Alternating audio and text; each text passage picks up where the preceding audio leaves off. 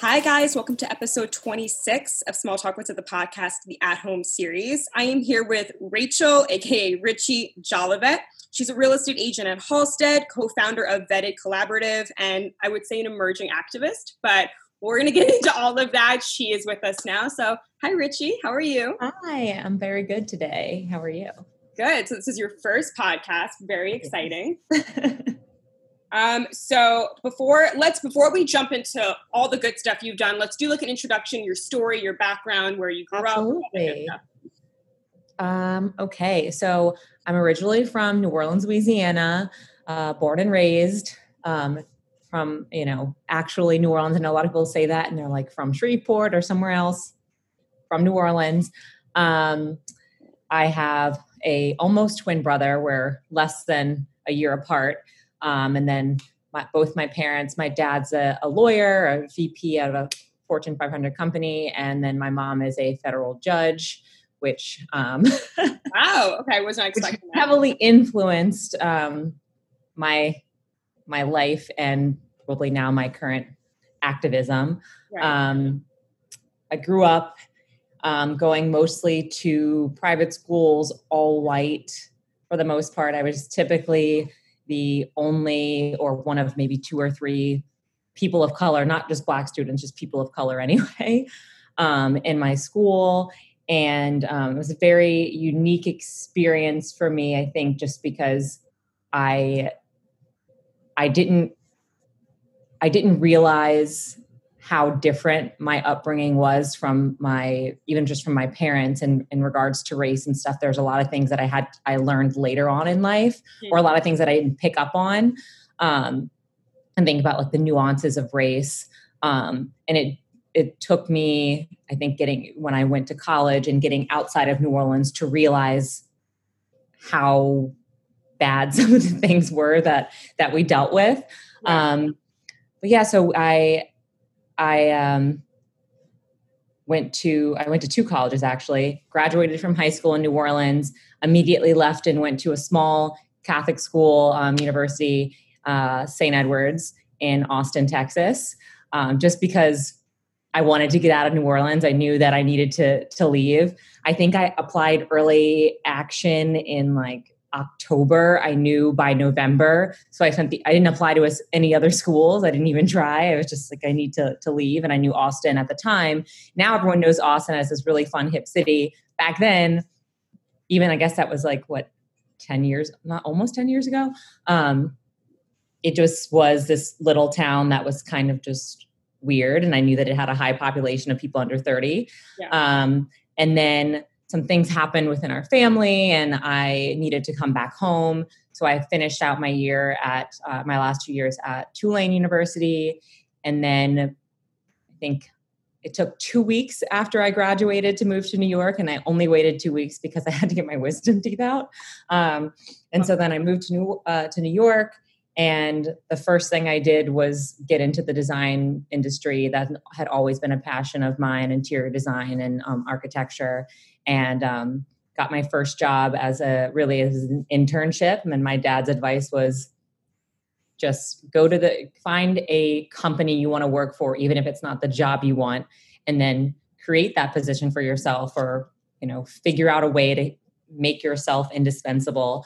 And so I did that. I started as an intern. Basically, I was like shredding paper the first couple weeks. And then I essentially created this position of a sales assistant, running around doing all these things for the salespeople. And then there was just a series of events where some people left and they hired up from within. Even if I didn't have the extensive experience, I had been showing that I was at least hardworking enough to try. And within, I guess it was about 3 years, I became the marketing director there at Sweet. And it gave me a lot of opportunity. It was the job. We got to travel a lot. Sweet New York is an international design company, and they represent, I think, 30 different furniture brands. So I got to travel all over the world. And I think that's when I kind of got the travel bug, yeah. Since I was able to do that so often. And then I kind of felt like I love my Sweet New York family. Even still, I still go to their holiday parties, but I felt like I had done all I could do there, and I had some other passions. And so then that's when I got into real estate. And then at the same time, I had met my fiance, and we had this idea for a business, and it all kind of happened at once. And organic. Yeah. It just, one thing led to another. I always say go with momentum. So wherever the wind is taking me, if a path opens up in front of me, I feel like it's that way for a reason. So I just go for it. Right. Yeah. So I looked up what Vetted Collaborative was, and I was so intrigued by the concept and idea. Could we talk about what it is for those that don't know? Yeah. So Vetted is a members only travel community, as we like to say. It's right now we have about 375 members, give or take. And it started from our own network. But I guess when explaining what Vetted is, I like to kind of just tell the story, because it's hard to just say what it is because there's nothing else like it. There's not really anything to compare it to. Love a good story here. Go ahead. Yes, it's not the typical, group travel company. So when actually my fiance and I, when we met, we had our first date, and then I guess it was less than 3 weeks later, I went to Mykonos with him and all his friends. Where'd you guys meet? Where did we meet? I wish I had a cooler story. We matched on Bumble, and I didn't message him back, so he found me on DM, and he actually ended up. I only responded to him because I was bored in the middle of the night, and he ended up saying something similar to what my dad had said, because he had said he was in finance, and I always said I would never date a guy who was in finance because they were all sleazy, and I was done with that. Right. And when I asked him what he did, he said that he was a trader, but that he did it because it affords him the life he wants to live, not because he loves the job. And my dad always says, sometimes your job is what you love, and sometimes your job affords you to do what you love. And my dad had literally said that to me that same day. And I was like, maybe this is a sign. So I agreed to go on a date with him, and then I canceled. And then we rescheduled. I was an hour late. And we're telling my girlfriend, I was like, I just have to go on a date. It'll be maybe an hour, and I'll come back and meet up with you. And we shut the restaurant down. I was there for 4 hours. And then 2 weeks later, he was going on a trip. And look, I'm not naive. I know I was not the first girl that he had asked to come along on this trip. Right. I was probably a last resort. Apparently I was the only one who could have afforded her own plane ticket. So that was my invite. And on that trip is when everything kind of came together.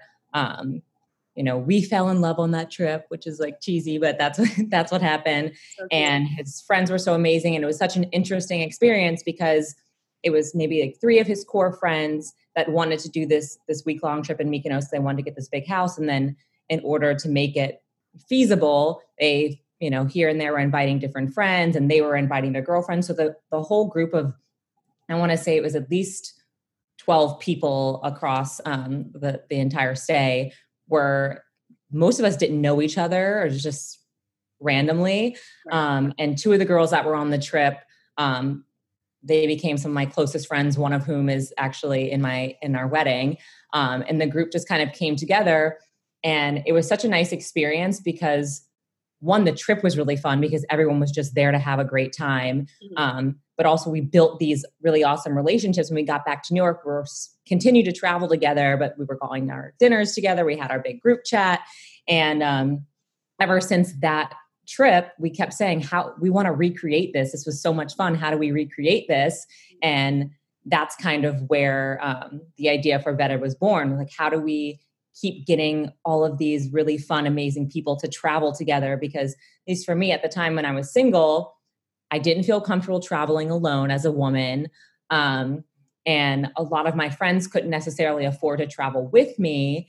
And it was so going on this trip, I didn't even take a second look at it. My parents did have me send pictures of Andrew's passport to them to make sure, just in case he was a murderer or something. Yeah. But we were just how can we recreate this? And then Andrew and I had been traveling together on our own a lot, and we were in Portugal, and we had found this really awesome boutique hotel, And we had been working with a travel agent before, and we actually ended up kind of just like firing the travel agent because they weren't getting what we were trying to do. We were like, we want an authentic experience. We want something boutique. We don't want to go to the big resort, conglomerate that everybody else goes to. Right. We want to have the real experience. And so we ended up just, at the time I was transitioning out of my position at Sweet New York into real estate.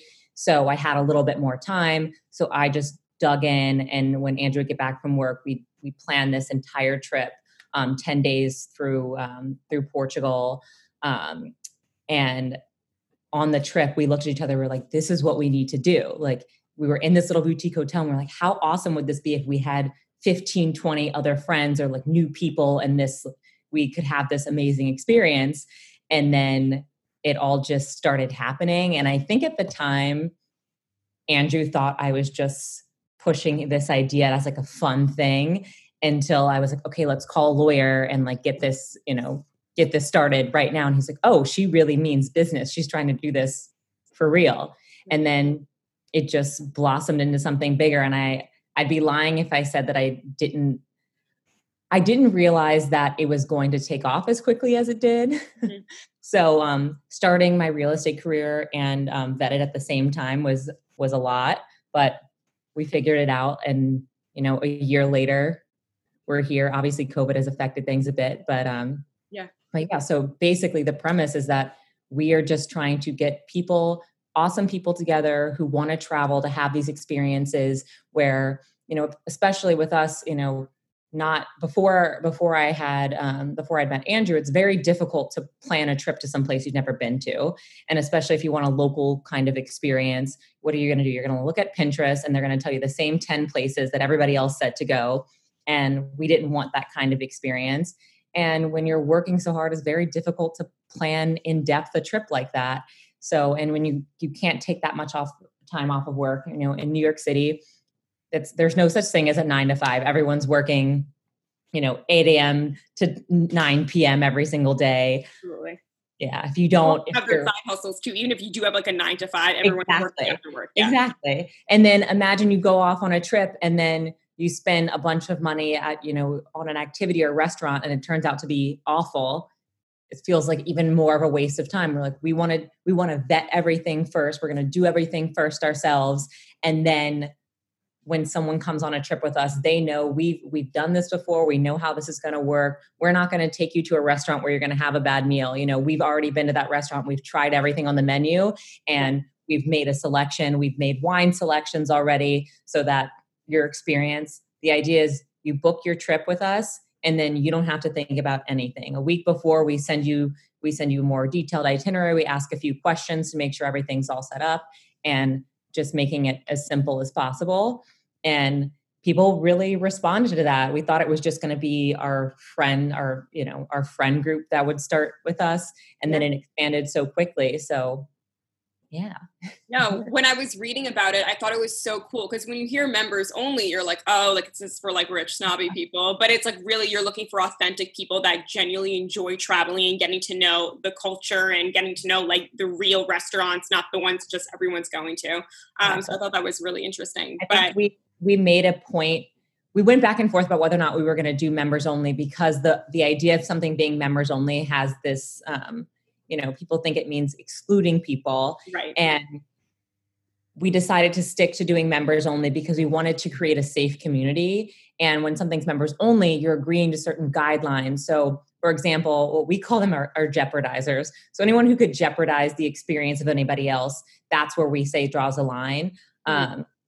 For example, we're on a group trip and we're at dinner and someone gets so a guy gets too drunk and starts getting handsy with someone. Mm-hmm. If you're just out in a normal situation, you can't necessarily ask that person to leave or like kick them out because they paid for the trip. But when you sign up on a trip with us, you are agreeing to conduct yourself in a certain way. And look, we love to have a good time. We all love to drink. We love to, party and whatnot. And we want everyone to have a great experience, but we don't want to put anybody else in a situation where they're uncomfortable. And this allows us to be in a situation where we can pull someone aside and say, hey, you're not following, these guidelines, you're making other people uncomfortable, and, give them a warning. And then we also have the ability to send somebody home if we're taking over a boutique hotel or a property, if we're just staying at a hotel, we can't tell somebody to leave. They paid for the room, but we can book you a ticket and send you home if if you're making people uncomfortable, or if you're disrupting the peace. Right. So, makes sense to me. What would you say out of all your trips, like what's one or two that like were really memorable that you're like, oh my God, that was like the best experience of my life?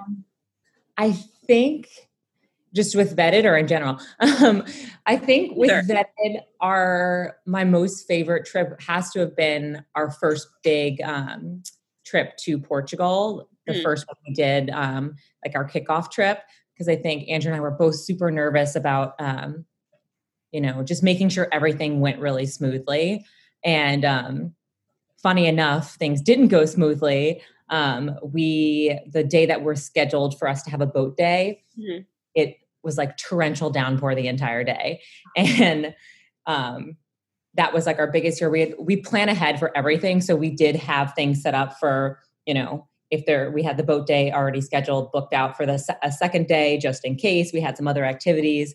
But when people pay for an experience or expecting something, I was so nervous that everyone would be really upset and we wouldn't be able to get people to enjoy their time, even if it was raining. And it was the exact opposite. It was the time when everyone, was kind of just all together hanging out. It wasn't people off in their own rooms doing whatever they wanted to do. We had like a big cooking class, and everyone, I think some of the people came out in like their PJs and stuff, and we were just like drinking wine and having a good time. And that was when a lot of these like deep, meaningful conversations started to happen, and people really started getting to know each other. And then it was so funny because then the next day on the boat day, you just, based off of the conversations they had yesterday, you just see people even just grouping off differently, who originally were always sitting next to their person that they came with. And then all of a sudden you see them, chatting with the guy they just had that deep conversation with the night before. And you're watching these, relationships build right in front of you.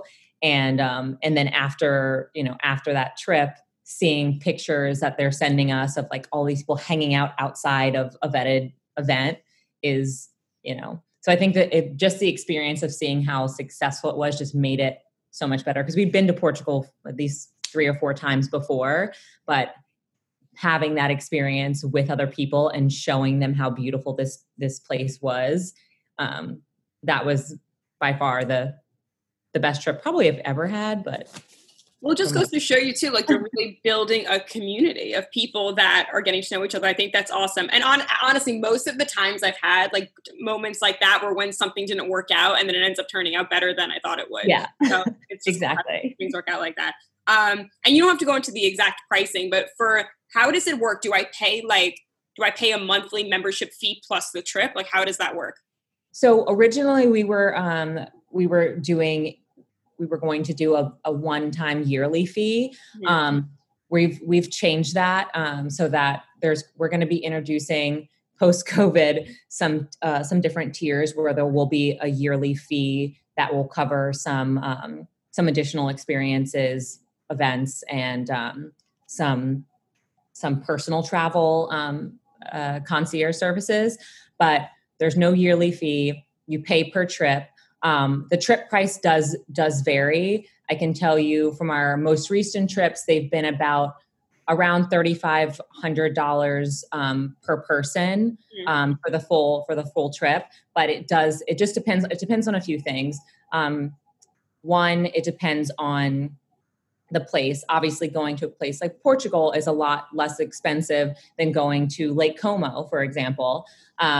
And also the length of the trip. We try to do 5 days, but depending on where we go, sometimes it might be a full week, or sometimes it's going to be like a short weekend. But we will say one thing that we do is we really try to make it so that it's not more expensive than it would be if you went on your own.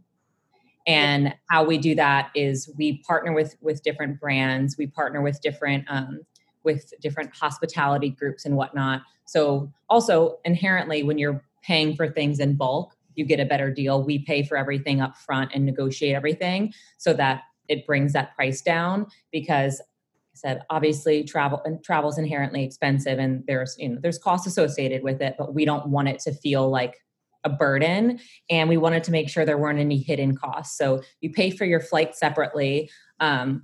We give you a list of, preferred flights you should take. We also sometimes have discount codes for different airlines. And we're also about to introduce, we're working with some people with that are going to be able to help with travel, with the flights and whatnot soon. But it was really important for us not to have hidden fees, because that's something I saw with so many other of these, group travel things. You're like, oh, great, I'm going to go on this trip. It's going to cost $2,000. And then you go and you start eating meals and you're like, oh, that's another $100. Oh, that's another $200. Right. We say every meal is included. If you decide to go off on your own and spend your own money or get souvenirs or whatever, great. But we have covered everything. And that was super important to me, because particularly we have a lot of women coming on our trips, and we already know women don't get paid the same amount. And so I didn't want to ever put someone in a situation where they thought they were going to spend one thing and end up spending double. Mm-hmm. And I think that's also how you're differentiating yourself, saying that, because I think when people book trips, you always end up spending more than what you thought you were going to. Yeah. So that's definitely a different differentiator. You're quite the badass, I have to say. I feel like just hearing like all the things that you're doing, you're a fiance and you are killing it. So I want to also get into now talking about like the Black Lives Matter movement. So what do you think is like the overall reason, and why do you think it's being brought to light now? There's a few things. So, I've been passionate and vocal about the Black Lives Matter movement for a long time now, really. Just being a Black person, all these things infuriate me. But I've definitely become more vocal now, because I've realized, one, that people are listening. And before, I didn't think people would listen to me if I was, trying to educate somebody on the experience. But I really do think we have COVID to thank for it being such a big deal right now. To other people, it's always been a big deal in the Black community, but the world is hearing it because everything else is drowned out.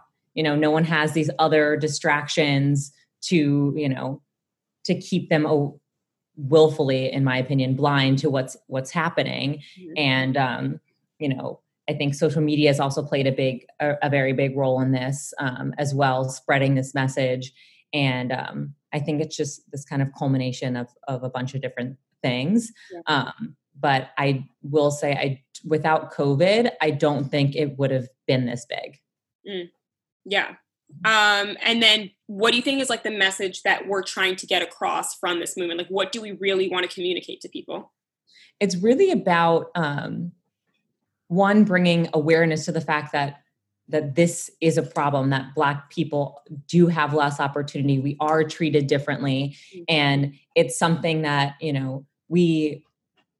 we as a country look at the world in like this whitewashed way. Even if you think about history, growing up in Louisiana, they didn't teach African-American history. It was all white history. We skimmed over slavery a little bit, but it's always taught as this thing where, there was slavery, then it was abolished, and there was Malcolm X, and then MLK came and civil rights movement, everything was fine. There's no more racist. And that's not really how it happened. Right. And, you have this world where, because Black people were silenced for so long, we kind of stopped talking about it as frequently. And like when I started sharing more recently my stories and experiences with racism and people being so shocked that stuff happened to me, I realized that I had been doing myself a disservice and doing my community a disservice by not speaking on these things, because people didn't realize that it was happening. Like knowing my friends were shocked to hear about this stuff. Some things where they were around or they were in the same room when these things happened and they didn't know. I think that this is a really important time for people to be sharing those experiences, because it really is that the majority of white people have been ignorant to what's happening. And I think this is the time to change that. And I know that a lot of people will feel differently than I do. I think everyone has their own role. I don't believe personally that we can be successful in this movement without white people, without white support, and without white allies, because, obviously the Black community is a large portion of our community. But in order to make real progress, we need help. We can't do it on our own. We've been trying to do it on our own for years, and look how far we've come. Right. We've been able to do a lot, but not nearly enough. And that's because this issue isn't a Black person's issue. It is how white people see Black people. It is how white people view the world through their own lens, and not they're ignoring the fact that these things are happening simultaneously. They are the ones with the most power and the most voice. So if these people who have this power and this voice are in these positions where they could help us, but they're completely unaware that we need their help, nothing's going to move forward. So that's why I say I like to recruit allies.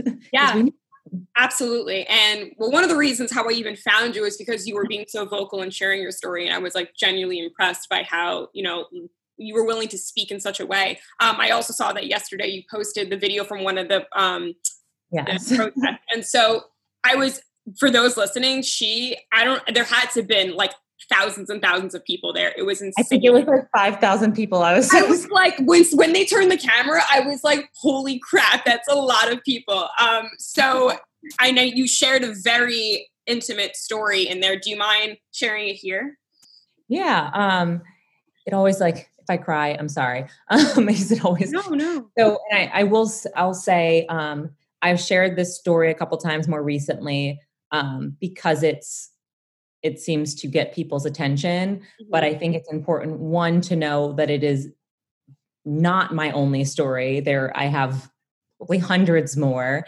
And also, when I tell you this story, it really is important to recognize that I am a light-skinned woman. I have had a lot of my own privilege in my life because both my parents grew up with nothing in middle of nowhere, Louisiana, and worked their way up to, and I'm very happy and grateful for them for giving me the education and the access that I have. But I have those things. I got a private school education. I went to college.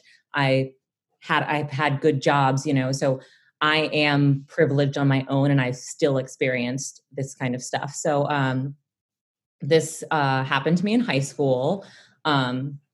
And I tell the story about high school because it's further back. It's harder for people to identify who I'm talking about. Yeah. And there was a kid that I went to high school with. I'd known him for years.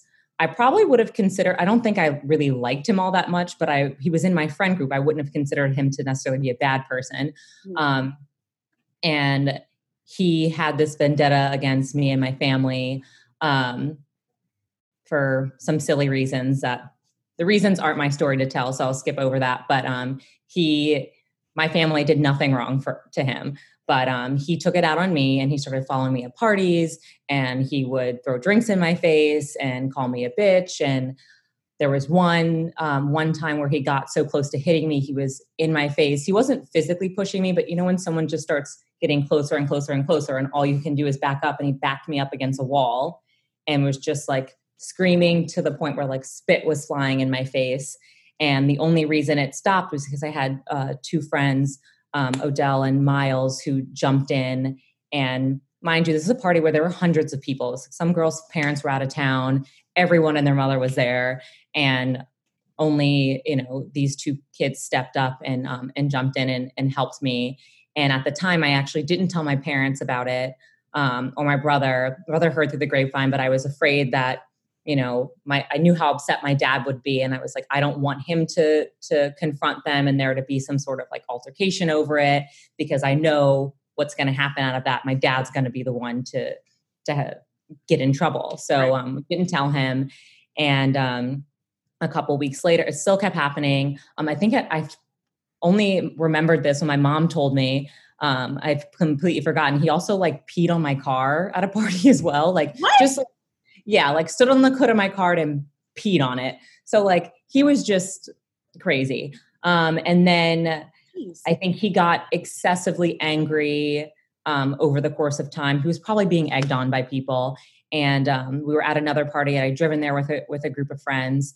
And he now this is where I get emotional. He was screaming at me again, the usual. And he said to me, why don't you, you're getting angry. Are you going to like throw monkey shit like the nigger you are? And I just like, I froze. And I think like, I probably thought beforehand that I would be a person who would have like stood up for myself. But in that moment, I'm looking around, everyone's hearing this, everyone's watching, and no one's doing anything. And so I just got up and left. And I finally, of course, like told my parents about it. And, that's something like we could have pressed charges for. I could have gotten him like, try to get him kicked out of school for or something. But all that happened was my dad went to his house, knocked on their door, and talked to his dad, had him bring his son down, and was just like, this is not okay. And if you're going to have issues if you ever come after my daughter again. And after that, he kind of tried to leave me alone.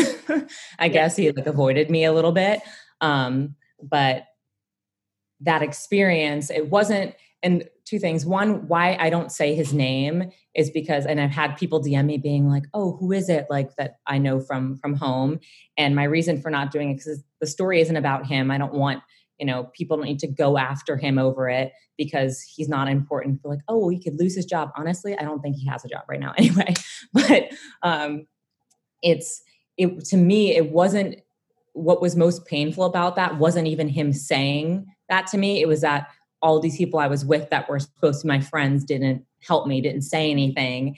And experiences like that, you have enough of those experiences where someone says something to you like that and no one does anything, where you realize, or you think, no one's going to help me. No one's going to come to my aid. So why am I even going to try to be publicly upset about it at all? And as all of this started to happen again, I think a lot of Black people, all of these stories that they had been pushing down, started to kind of rise to the top again. And I felt more compelled to share my story at this point because I saw after George Floyd died, so many people were commenting on his criminal past, right? Yeah. Where they weren't coming in and saying, oh, like, yes, he went to prison, but then he did his time. He came out, he's, moved away. He started a different life. He was going to like open up a business with a restaurant with his girlfriend, and that it was excessive force. It wasn't there. Yes, they were saying something about like a counterfeit $20 bill. It's not a violent crime.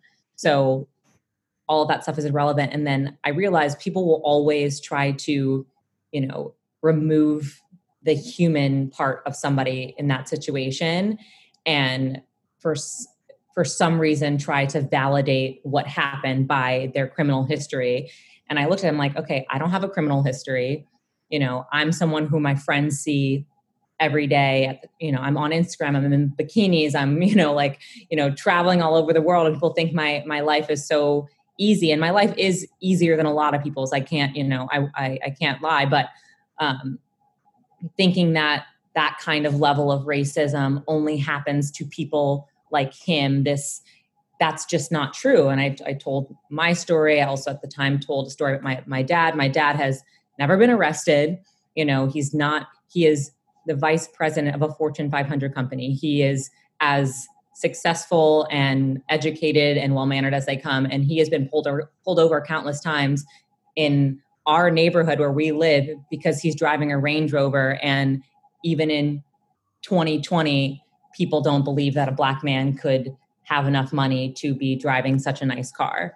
Yeah. And I look at someone like George Floyd and I'm like, that could easily be my father, And like, there's these subtleties that we learn to do. Like my dad wouldn't be caught dead running around in like sweatpants, right? He's always dressed nicely in like a suit or something like that because he knows how the world will see him otherwise. And that's something that's always upset me and always pissed me off.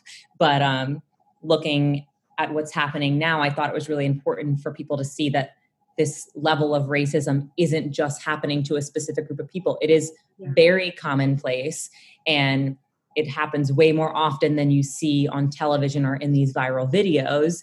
And I think when my friends, particularly my white friends, started realizing that this was still happening and that like, I have these experiences, up until even in 2020 that, okay, this is still a real problem and we need to fix this. And now we're seeing so many more people stand up and use their voices and deciding to become allies and educating themselves. Like we live in the internet age, you can Google everything, there's no excuse not to know what's happening, but people don't. And people who think of themselves as not being racist or being anti-racist still don't, my fiance is white and Jewish and he's not racist. He would have always considered himself anti-racist. He would, of course, have stood up for me no matter what, but he wasn't even fully educated on this systemic racism that the U.S. history has, and he's been educating himself. So it's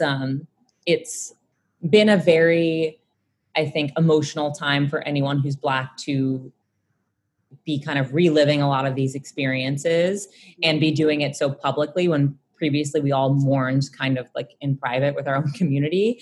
But it's also really beautiful to see so many people waking up. And, when I spoke to that crowd of 5,000 people, it was mostly white people, and like them getting emotional, them supporting me, like that felt really good because for so long that was a group of people that, I'm 9 times out of 10, I'm the only person of color in a room. When I'm going out to dinner with my friends.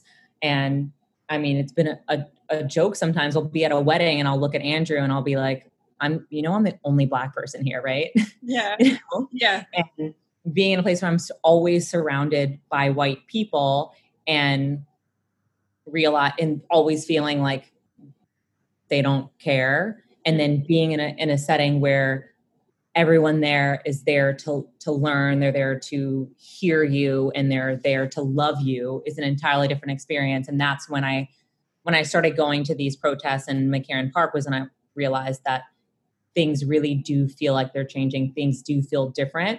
And it is because white people are waking up. White people are showing up, It's getting comfortable with the unfamiliar. And I think that a lot of the times people, it's not that everyone is trying to be outright racist, but unfortunately, I think because of the fact that, listen, I went to a high school and I make a joke about it is that ironically, the only Black person was my principal and literally everybody else was white. And so I think sometimes when you're not surrounded by people of color, it's just, you don't ask those questions that you should be asking because it's unfamiliar to you. Thank you for sharing your story, by the way. And it's very hard to hear.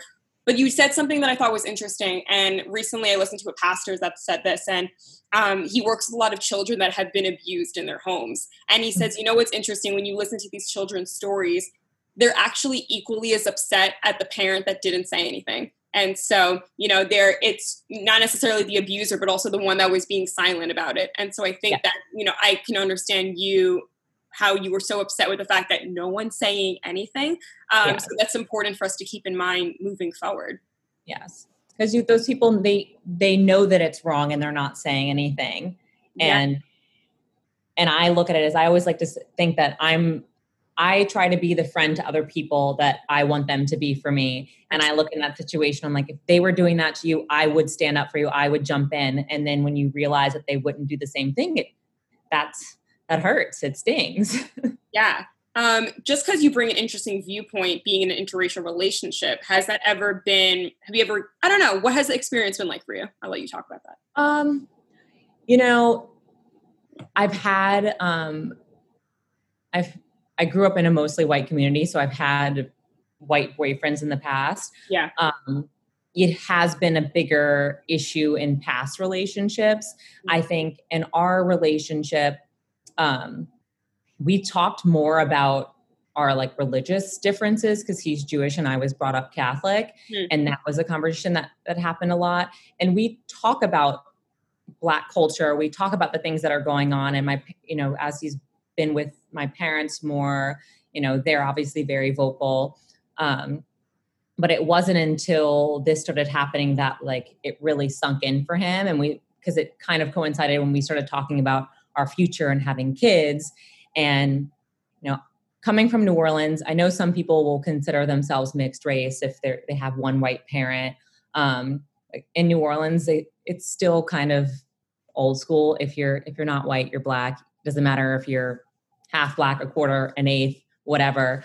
So I consider our children will be Black, and they're going to be, even if they are half white, they're going to be seen by the world in a different way. And I know I'm light skinned, he's white. My dad is very dark skinned. My brother is more dark skinned. Our children could be closer to my skin tone, and they are going to be viewed by the world differently than Andrew is. Right. And I think when he made that realization and that connection is when everything started to really sink in for him, because it wasn't just, I'm defending you. It's like, I'm defending our family, and I don't want our children to grow up in a world that's like this.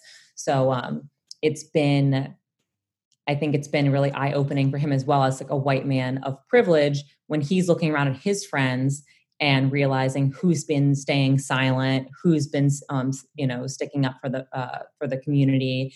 And he had actually posted on his own Instagram, kind of like a call out to other white men, his peers, saying like, you shouldn't have to be marrying a person of color to understand or to want to learn.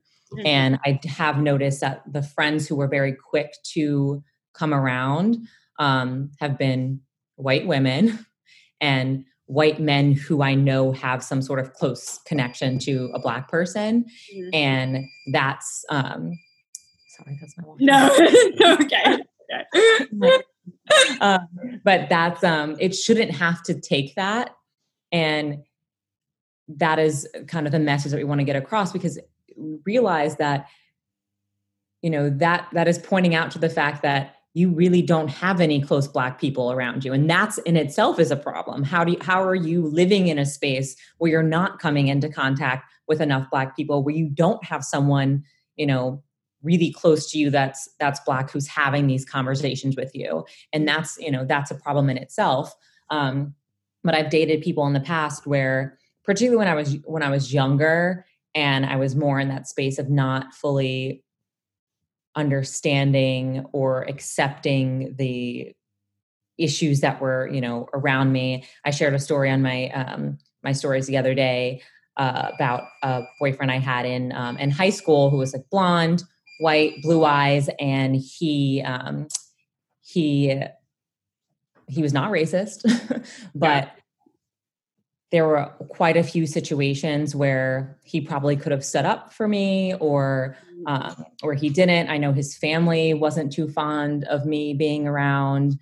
I had shared one instance where, like, after we had broken up a couple, maybe like a year after, but we were still friendly. I ran into his sister, and she had said that she was looking to go to the college that I had went to. And I was like, oh, like, I'll connect you with some people. Let's exchange numbers. And she handed me her phone. I started typing in my number. And if your number's already in someone's phone, the name will pop up. And I was in her phone as Rachel Black Bitch. And I didn't say anything. I just changed my contact name and left it at that.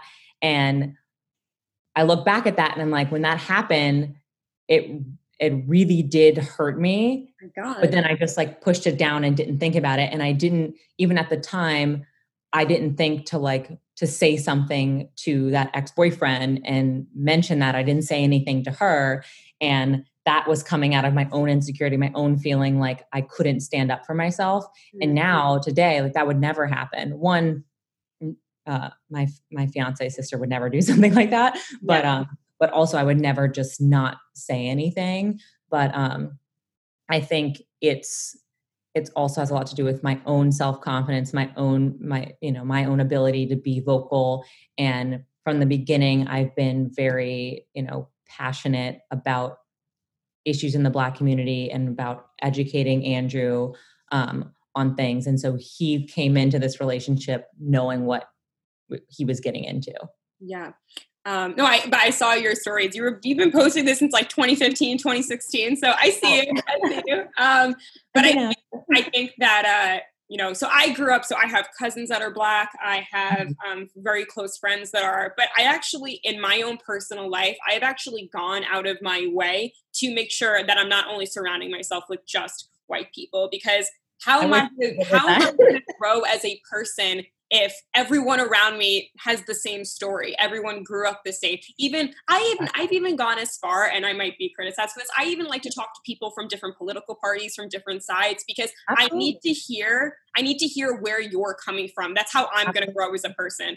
So I think it's important. Don't just become friends with these people. Don't even I think purposely go out of your way to befriend someone, get to know them, get to hear their story. And that's why I'm doing things like this now, because once you do that and you see the humanity in people, it changes the game. It changes it. It's no longer understand why someone's doing what they're doing and why, the why behind something is so much more important to me, because understanding someone's thought process, even if you disagree with someone, there's a thought process behind it.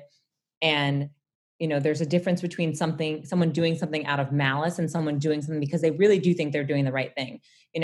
For example, I'm pro-choice. Yeah. But I don't necessarily condone, not necessarily, I don't condone people choosing what other people do. That's my own personal belief. But I do understand that people who are pro-life really do believe they're doing the right thing. Yes. And I don't agree with them, but I understand the sentiment behind it.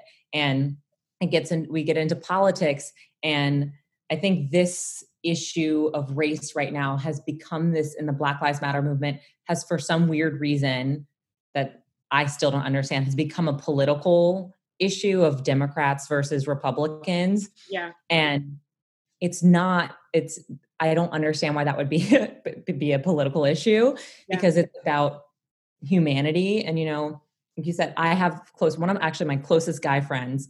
I can tell him about, his name's McCall. He's a Republican. And we've had these conversations for years about our differences.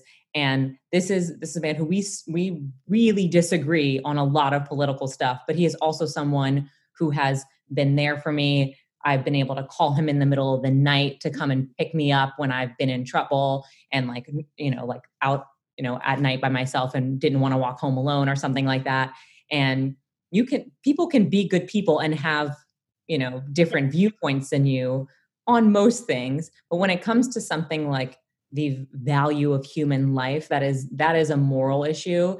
And I don't think this is a Republican versus Democrat issue. But Trump gets brought into this. And I said this the other day, Trump, people don't like Trump, not because he's a Republican. We've had other Republican presidents that we've accepted, right? Yeah. And but the issue with him is not that he's a Republican, is that he's a documented racist, and people are so quick to excuse things because they are so tied to that Republican side of things that they can just ignore everything else.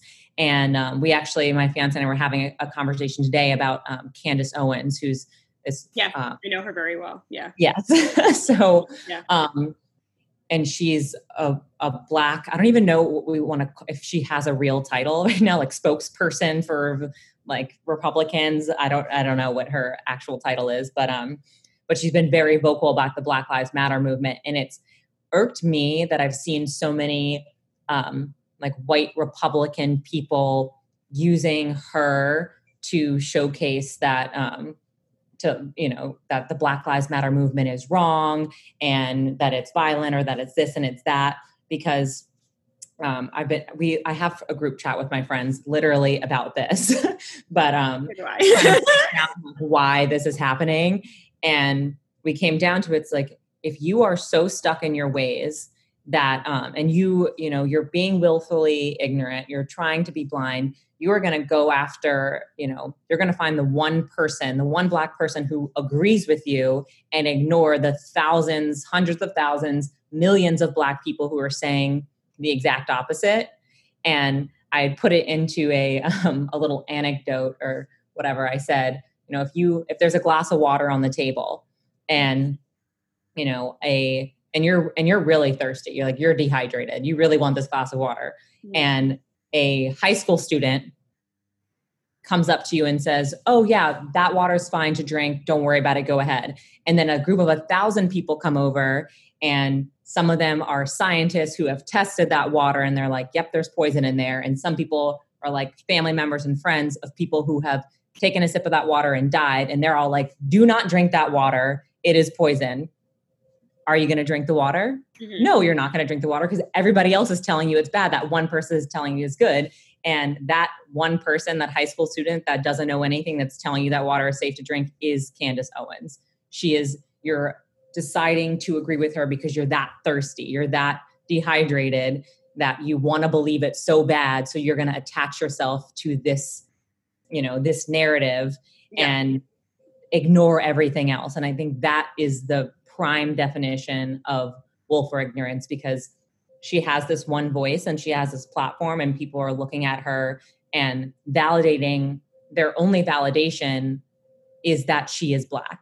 Mm-hmm. Like, oh, well, a Black person is saying this, therefore it must be true. Yeah.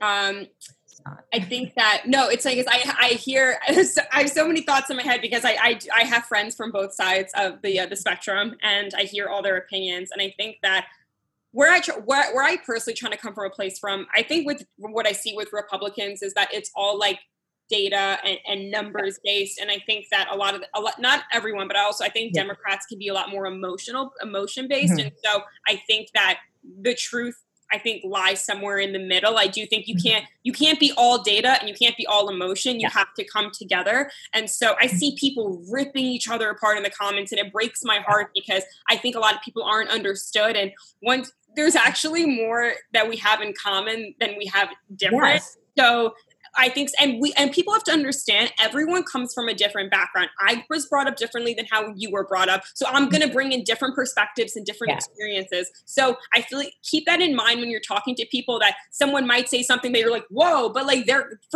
coming from a place that's how they grew up. And so I think the only way to move forward is to have really authentic conversations, be sitting in a room with your friends, hop on the phone. Don't fight each other with these comments on IG. I don't see how that's personally productive. Yeah. I'm not into cancel culture. I don't get it. I think that there are people who, like you said before, genuinely think that they're coming from the right place. So, and I don't believe in cancel culture because, look, particularly if we want allies, if someone starts to kind of come around, right? Yeah. So they come out and say they're sorry, or they're, all these brands who haven't been diverse and now are coming out. As long as they follow up and do the work, you can't just be performative and say it, but don't tear them apart, because if everyone gets torn apart when they come around, then like they're going to stop coming around. They're going to stop because they're going to be like, okay, I'm damned if I do and I'm damned if I don't. Yeah. And I think the best place is to come. You got to come from empathy. And, you want to appeal to people's emotions. And I think my parents always say, my mom, she actually, before she was a federal judge, she taught negotiations and for a bunch of law schools. And I would sit in on her classes, and she would always say, when you're negotiating, you have to, first you have to figure out what the other person wants. And then you have to give them that. You have to give them something. You can't. So when you're having an argument with someone, I always try to find something about their argument that's valid or that I agree with. Yes. And that kind of like settles them down a little bit, because they're getting their information from somewhere. Usually they're not all wrong. And then coming in on the other side, I did that this morning. There was someone who was saying, or why is everyone so upset about cops killing Black people? Black people kill Black people all the time. And if you go in and say, well, that's just irrelevant, like you're being stupid and you're being ignorant, no one's going to even listen to whatever else you have to say. But if you say, yes, Black people do kill Black people, there is a high crime rate in Black communities, but it's not because their skin is Black. It is because they have less education, they have less resources. So you're going to continue to adding more police. It's just continuing to put a Band-Aid on a problem that is much, much deeper. Right. And when I had this conversation with someone, that was the first time they were able to let it click. And I truly do believe it was because any other time they were arguing with someone's just going to tell them that they're stupid and they're wrong. Yeah. And then no one wants to listen to you after that. So you have to come from a place of like at least validating some part of their argument or listening to them first without just like ripping into them. And I mean, occasionally there is someone who's just like outright wrong and you need to do that. Honestly, I don't give that person the time of day if they're being ignorant or they're not willing to listen to me. But I actually just had this conversation last night with my mom. I was saying how there are some people that they're so like aggressive with their opinions. And I said, and when you're trying to get your point across, I think you have to, if you really like, you have to listen to people just as much as you want them to listen to you. You know, so we're not robots. We're at the end of the day, we're human beings. Exactly. What do you? Yeah, no, we're in the same boat. What do you think? How do we support moving forward? Like what? Because obviously this energy will eventually die down. But how do we keep the movement and the momentum going? I think, kind of in contrast to what you said, we don't let that energy die down. That's been the issue in the past. You know, when the Eric Gardner video came out, when the Mike Brown video came out, when these things happen, there was deep outrage in the Black community. There was outrage in white community as well, not to the same degree. This time has been different because it's been lasting longer, particularly, like I said, due to COVID. But this is the first time we're seeing real change happen on, a legislative level, and people are passing laws and, we're repealing 50A. Things are really happening. And that is because people are continuing to bring this energy.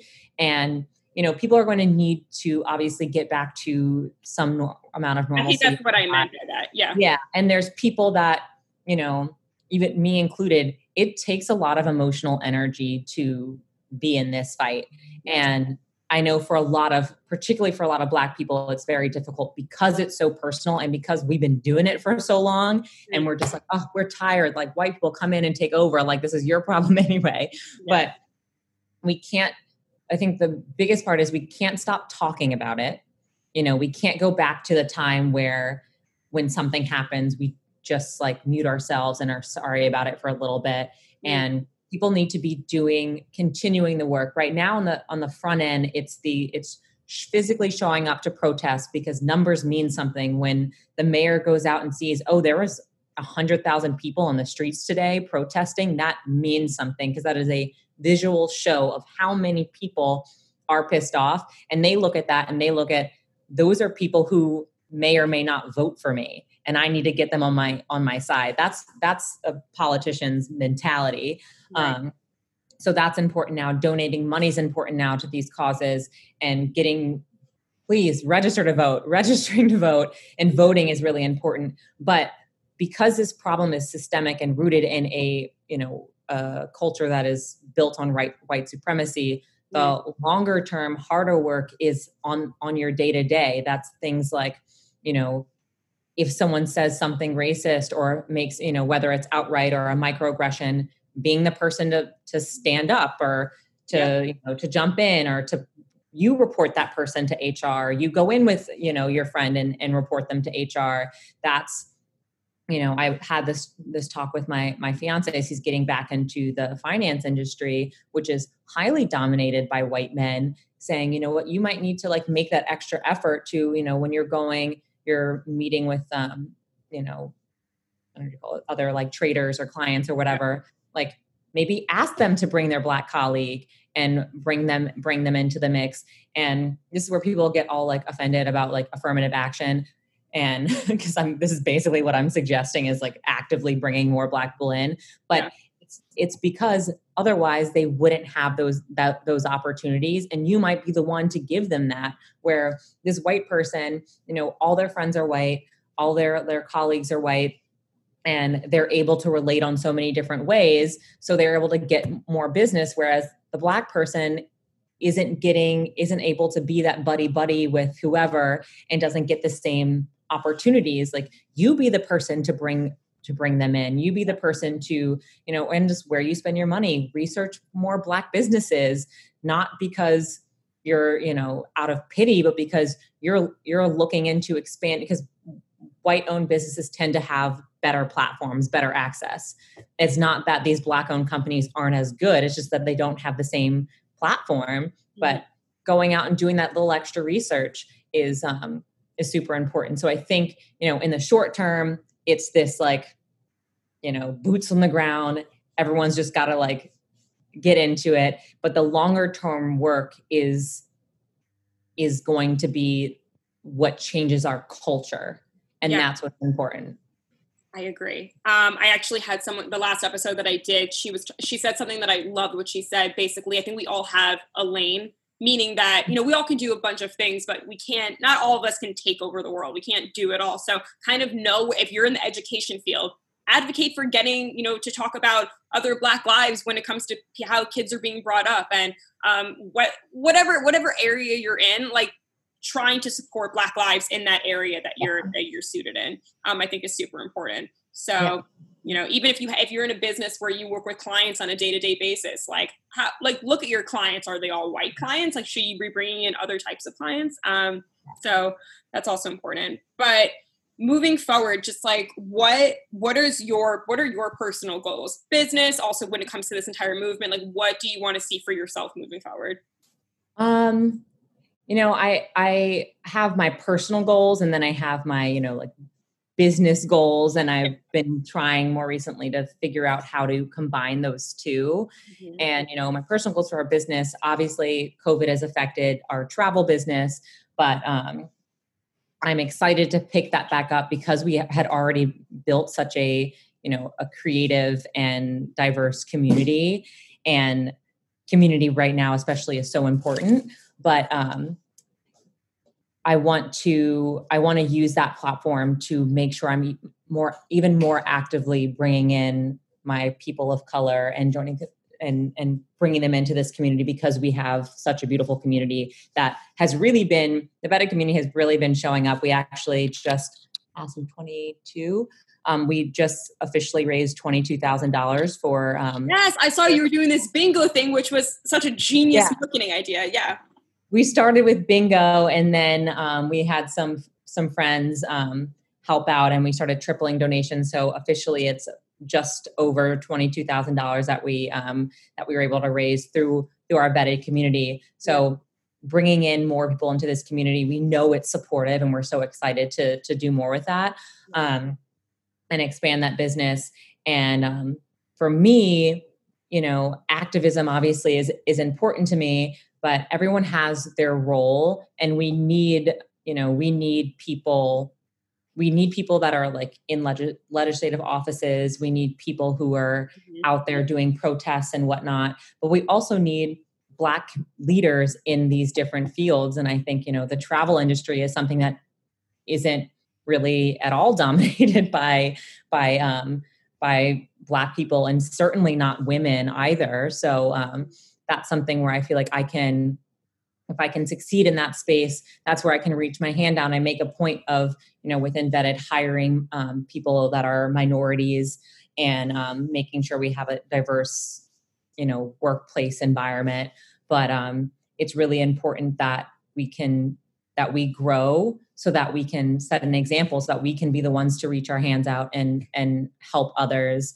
And the more we grow, the more we can do. So yeah, I think that's where I'm at. I'll always be, I think, an activist and show up when needed and help the community and organizing and whatnot. But there's so many different roles to play, and any Black person who can go out and just find a way to be successful in the thing that they love to do, they are doing something for the community, because they are, showing the world that we can do these things. We're completely capable of being successful. And I think it'll help, one, just like morale, but also, like I said, bringing in more people, making it more commonplace to have Black and people of color in these leadership roles. And I think that's something everybody can do. Yeah. And then I couldn't agree more. And I think lastly, as you talked about just to wrap up, how you talked about this is very emotionally taxing. And so what do you personally do to take time for yourself and to just give you that mental break that you need? Probably not enough, honestly. Yeah. but I do You're think going nonstop. Like you've been, I'm like, yeah. I'm like, it's a lot. But I think one, particularly after COVID, or not after, we're still in COVID, but the last 3 months being in complete isolation, it was a lot easier for me to like get out and hit the ground running and do all this because I've just been cooped up and I have all this saved energy. But for me, like when I have anxiety, the best thing for me to do is if I know how to fix it, if I have a problem that I can fix, this is a problem I can fix. I can get out there and do something. So honestly, a lot of my de-stressing is talking to people, is when I know that I am making a move forward. But I will say one thing I always have said, I read this in a book somewhere, and I need to like do some research and figure out, I need to be able to credit this person whenever I say this. But to be happy, they say that you need something to do, something to love, and something to look forward to. So, and I always try to have those three things happening because that is my mental health. Being happy is the best way for me to keep my mental health. And right now, my something to do is this movement, and something to love. I have my really awesome fiance who's like peeking out of the door. And something to look forward to. That can be anything from like a really awesome dinner plans you have, or a trip you have planned. Like I try to make sure I always have something on my calendar that I can look forward to. Yeah. And, if I'm really stressed going, before I'm going to bed, I'll literally just look at my calendar and be like, oh, right. Like I'm doing this sleepover with my girlfriends, and like Andrew's going to cook for us, and we're going to have a really great time. That's what I'm looking forward to. And then I can calm myself down. Also just like reading funny memes and watching gossip TV when in need. I wish I could say it's like, oh, I do like a full juice cleanse and like, then I take a bubble bath, but no. I know you'd be lying. So no, I'm in the same boat. Well, thank you for coming on. You were so raw and authentic, and I so appreciate it. It's very refreshing. But yeah, we'll have to, I would love to like meet up when yes, absolutely get normal. So yeah, but thanks for coming on, girl. Thank you. I really enjoyed it. Yeah. All right. Bye guys.